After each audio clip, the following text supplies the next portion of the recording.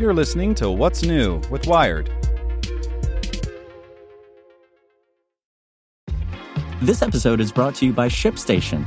You know, some things take a lot of work, like sending little robots to far-off distant planets. And just as that's challenging, so too is running a successful e-commerce business, especially when there's so much to do.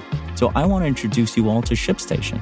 Now, I love using ShipStation because of its easy-to-use dashboard, which makes managing orders and printing labels a breeze and super smooth. Oh, and the customer service is just out of this world.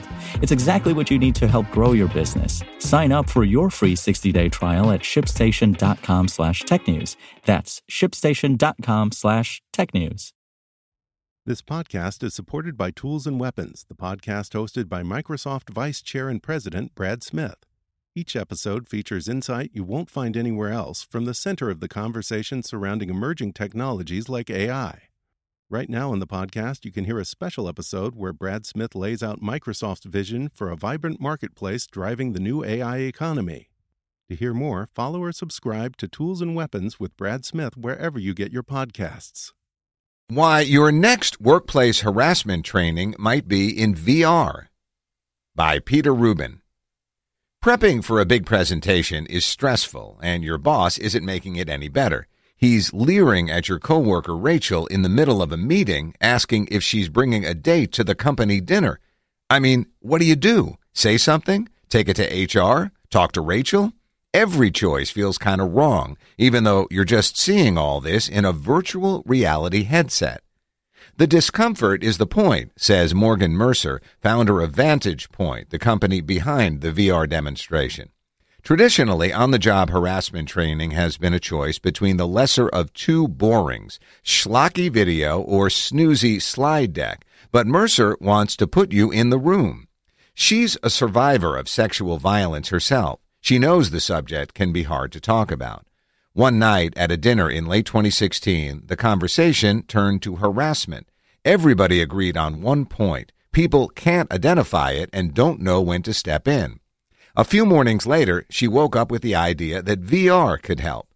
She taught herself basic programming, entered some hackathons, and within 9 months had secured funding and signed up multiple partners.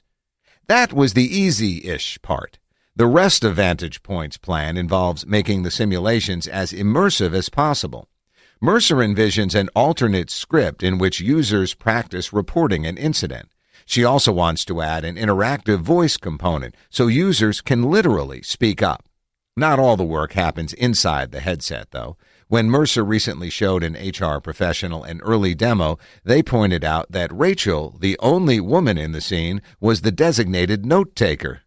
We're over here excited to explore these power dynamics, Mercer says, and didn't even realize there's a level of bias built into the training plan. They just needed another vantage point.